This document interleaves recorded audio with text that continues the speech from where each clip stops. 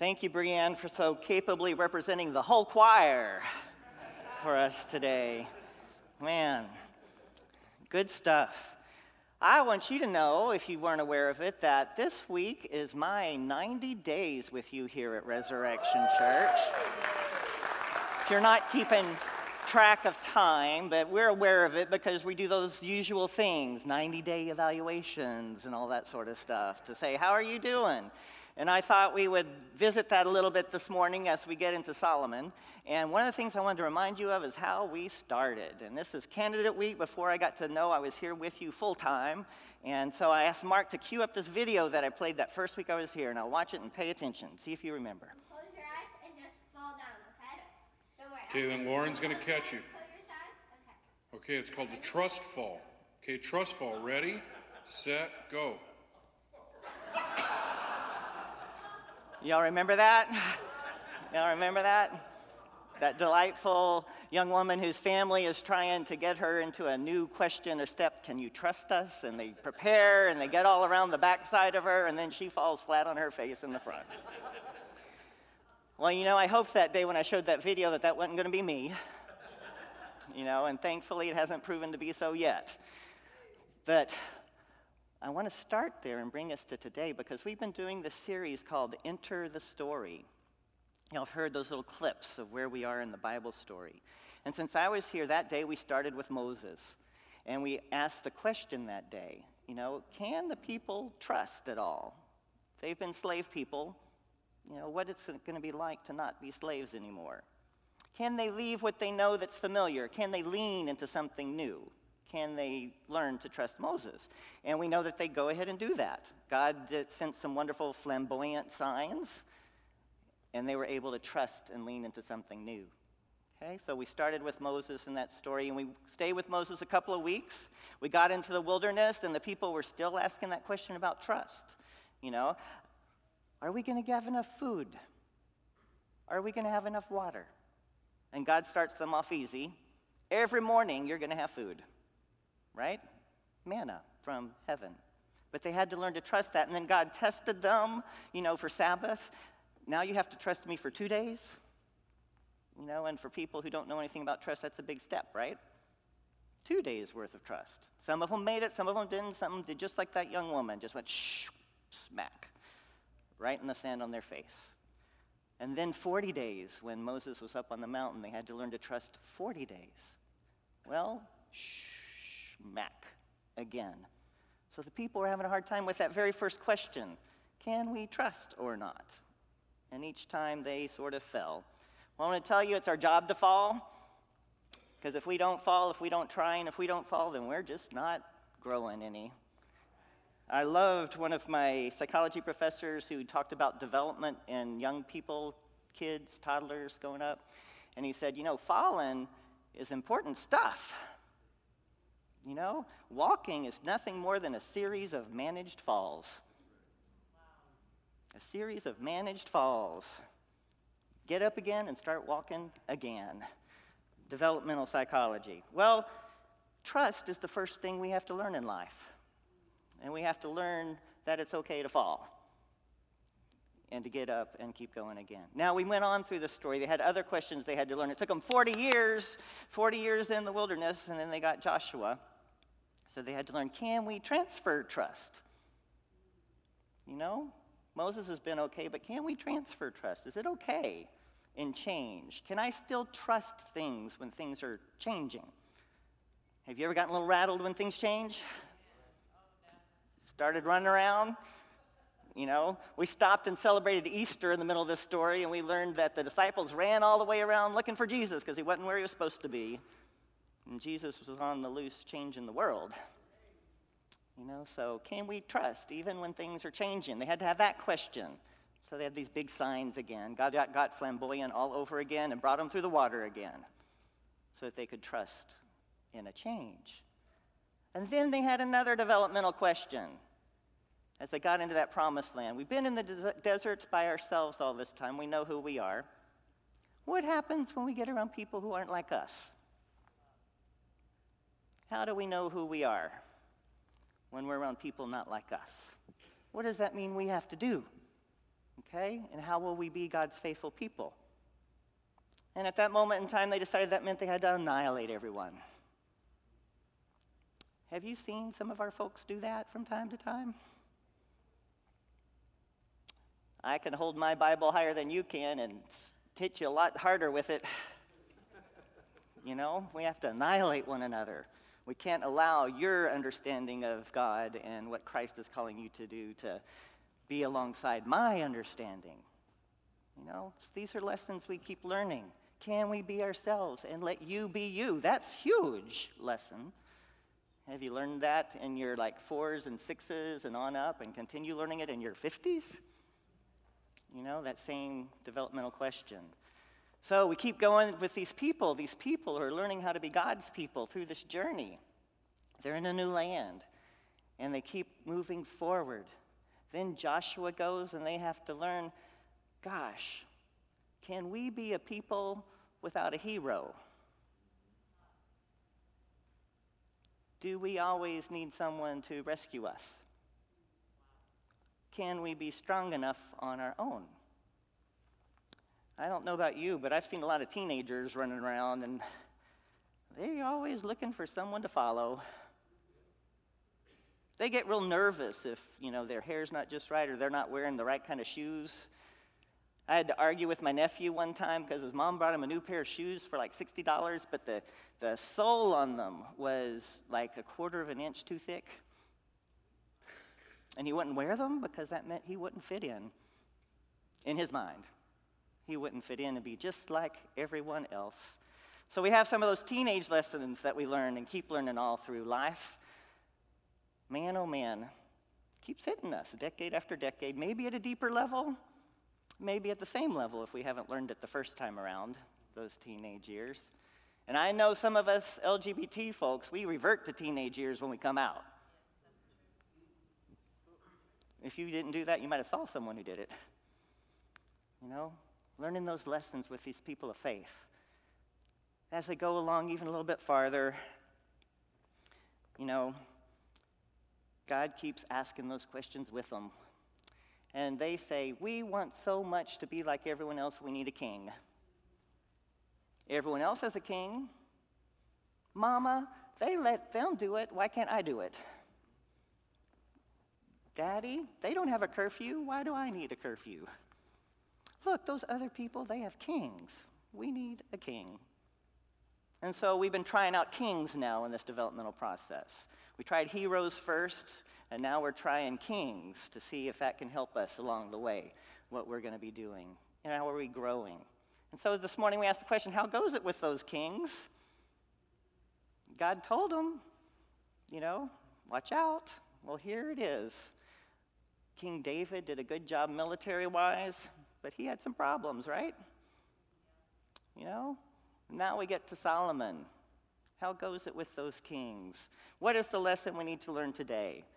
So if you haven't been following along, these people are growing just like you or me growing. And they keep asking new questions each time it comes along. What are the questions for this moment and this time? And unfortunately, even as adults, we have to go back and visit some of the basic ones. Can we trust? Can we be among people different than us? Do we always have to have a hero? Can't a king take all the responsibility and make sure everything's okay? And we don't have to worry about it ourselves. Some of these basic developmental questions. As we go through the scripture, it's our story. It's the people of faith's story as we get there. And so, Solomon, good grief, Solomon. He had the golden spoon in his mouth when he woke up. Right? And some people say the whole of Scripture to this point, the Moses, the Joshua, the way they talk about David, got written sometime during or after Solomon's reign, and that all of this finally got written and put down so that you knew that Solomon was supposed to be the king. So when they write about David, they write about David in such a way that you know that he's Solomon's father. When they write about Bathsheba, they write about Bathsheba in such a way that you know that it's Solomon's mother, but it wasn't the child born in adultery. So they say the way all the stories are kept and the way all the stories are written during Solomon's court and the court immediately following him to get it ready for him. So the victors write history. So in our scripture, the people wrote history to make Solomon look as good as possible. But they also told a little bit of truth. So he started off wise as a young person. Give me wisdom, God. Sounds pretty good, right? Started off good. But man, I had a seminary professor that said he started off as a wise young man and ended up an old fool. A wise young man and ended up an old fool. How many wives? Did y'all catch it? Yeah, altogether, wives and concubines. I think it was 300 wives and 700 concubines. Do you think somewhere around wife 276 he might have said, I have enough? Concubine 667, this is enough. Somehow he just didn't ever ask that question of himself. And there wasn't a Nathan. We don't hear the story about a Nathan, the prophet, who called David into account. We don't hear a story about Samuel coming in saying, no, this is wrong. So we hear Solomon just kind of being on his own and gathering. Let me try some of this. Let me try some of that. Let me try some of this too. And this and this. And so the question we have today is, boy, gosh, what is enough? And developmentally, we have to ask that of ourselves. What is enough? What do we need? Is that enough? What do we want? When we get it, is that enough? What's the next thing? Will there ever be enough? And what does enough look like? I don't know how your parents trained you with your bills and all that wonderful stuff, but when I was 16 years old, my parents gave me a checkbook, opened a checking account for me, had $200 in it. They gave me a Foley's credit card. Some of you remember Foley's, okay? It had a $100 limit on it, so I had $200 in the checking account and Foley's. That sounds pretty good, doesn't it? For your 16th birthday, that's a good gift. And then they said, no more allowance, go get a job. No more allowance, go get a job. I tell you what, that $100 balance on that Foley's card got hit pretty fast. But I learned what was enough. I learned what it meant if I started to just pay that minimum payment. What happens in life if you just pay the minimum payment? Tell you what, minimum payments aren't enough for you to be okay as you move forward in that world. But it was a learning process for me. How many people do you know got into debt trouble once they graduated from college or got their first job because no one ever told them that there's a please, you raised your hand, thank you. What was enough? And no one had ever helped people figure out what that was when they did it. Man. So Solomon didn't ever learn it. I love the way, too, Reverend Kristen kind of smirked when it got to that point, and Solomon's wives turned his heart away from God.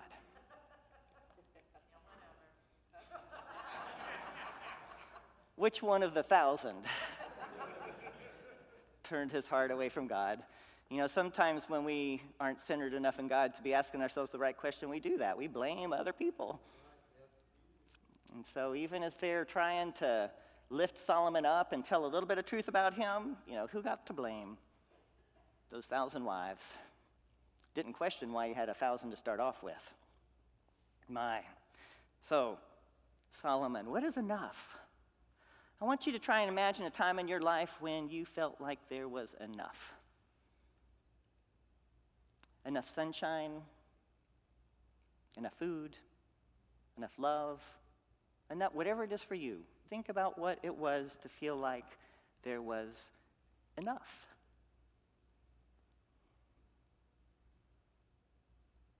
If you can remember that time, that place, what did it look like? Where were you sitting? Who were you with? What did enough feel like to you?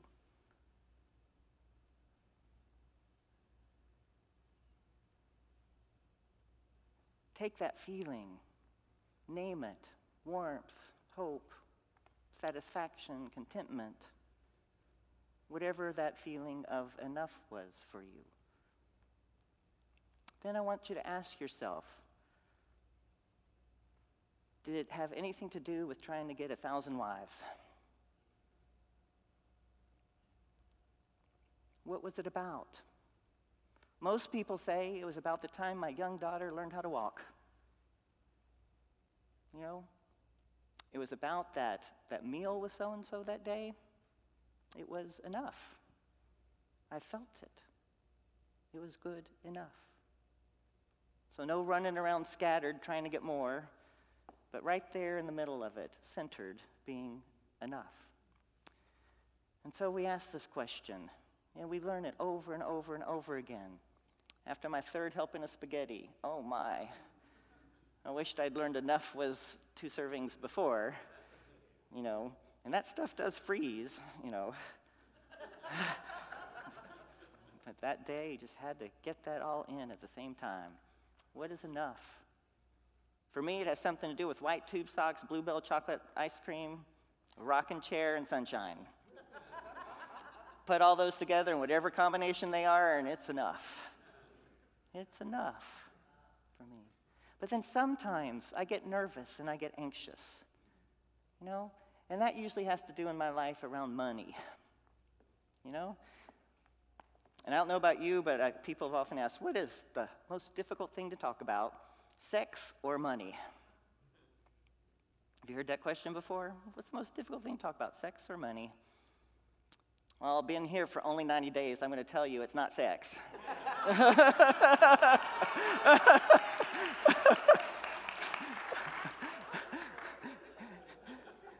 What is enough for us in our finances? What is enough for us when it comes to money? What does it mean? And I get anxious about that. You know, when they gave me that checkbook and that account, they said, you write the first check to church, and you write the second check to yourself. Then the rest you can play with. Write that first check to church, and the second check to yourself. And I've remembered that all this time, and I've tried to do that. You know, and most of the time in life I've been able to do that. I've been trying to learn and grow and be able to say what is enough. And I know that God and the scripture, they say 10%'s enough. You know, and sometimes 10% just seems too tall. You know, sometimes it just seems too much.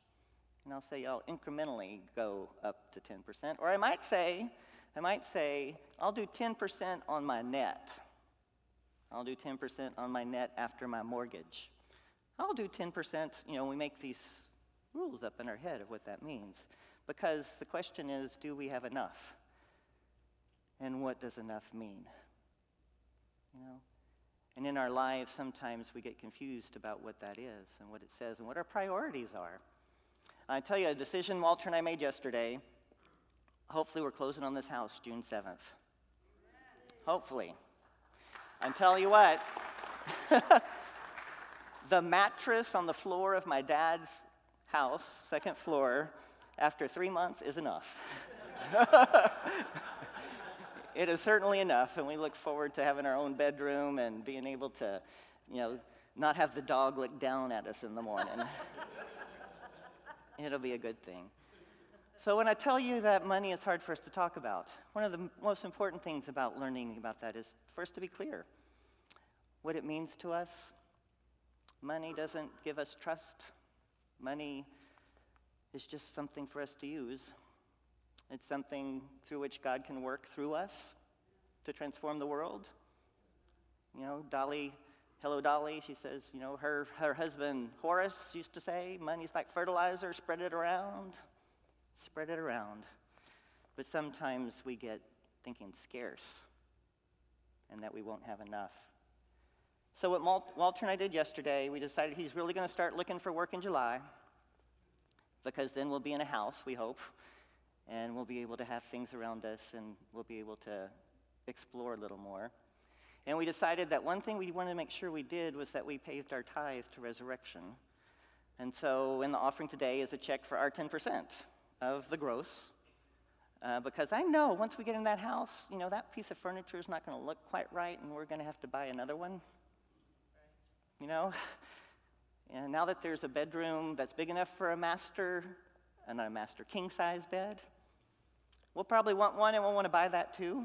And then the sheets, and then the pillows, and then we want to make it look pretty because we're gay, you know. And so what I wanted to do before all of that was say, do what Mom said, write that check.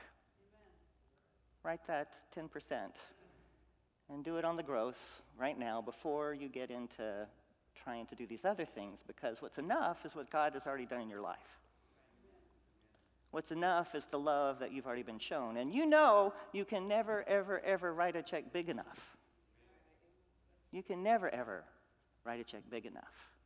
But God says it's enough for you to trust and for you to live into what does it mean to be a tither on that. And I'm telling you this today specifically because we're starting the summer. And in the summer, traditionally, our giving goes down some because people are fishing and at the beach and traveling. And someone goes, yay! And we need you to be sure that the church has enough. Enough for salaries, enough for the light bill, enough for the mortgage. And to be clear about it, I want to tell you that the church hasn't had enough. And we have been struggling this first quarter to eke it out each month. You know, and this last payroll was really, really, really close. And so what we need you to do is to think about what does it mean that's enough in your life. And that feeling you had, don't you want that feeling for your church? You want that feeling for your church too, that it has enough. Now, we're doing some things here to be sure that we're careful about the money that you share with Resurrection. We've looked at the budget, and we've got it down to as lean and narrow as we can, and still we're not meeting that much. Y'all adopted a vision budget of over $1 million, and we have cut that to $935,000, and we've done what we can do faithfully as good stewards to do that. And what we want to do is we want to be able to start paying our tithe to the denomination, because through the denomination, we transform the world. We reach people in Africa, in the Philippines, around the world, people whose lives are threatened every day, and we haven't been able to do that.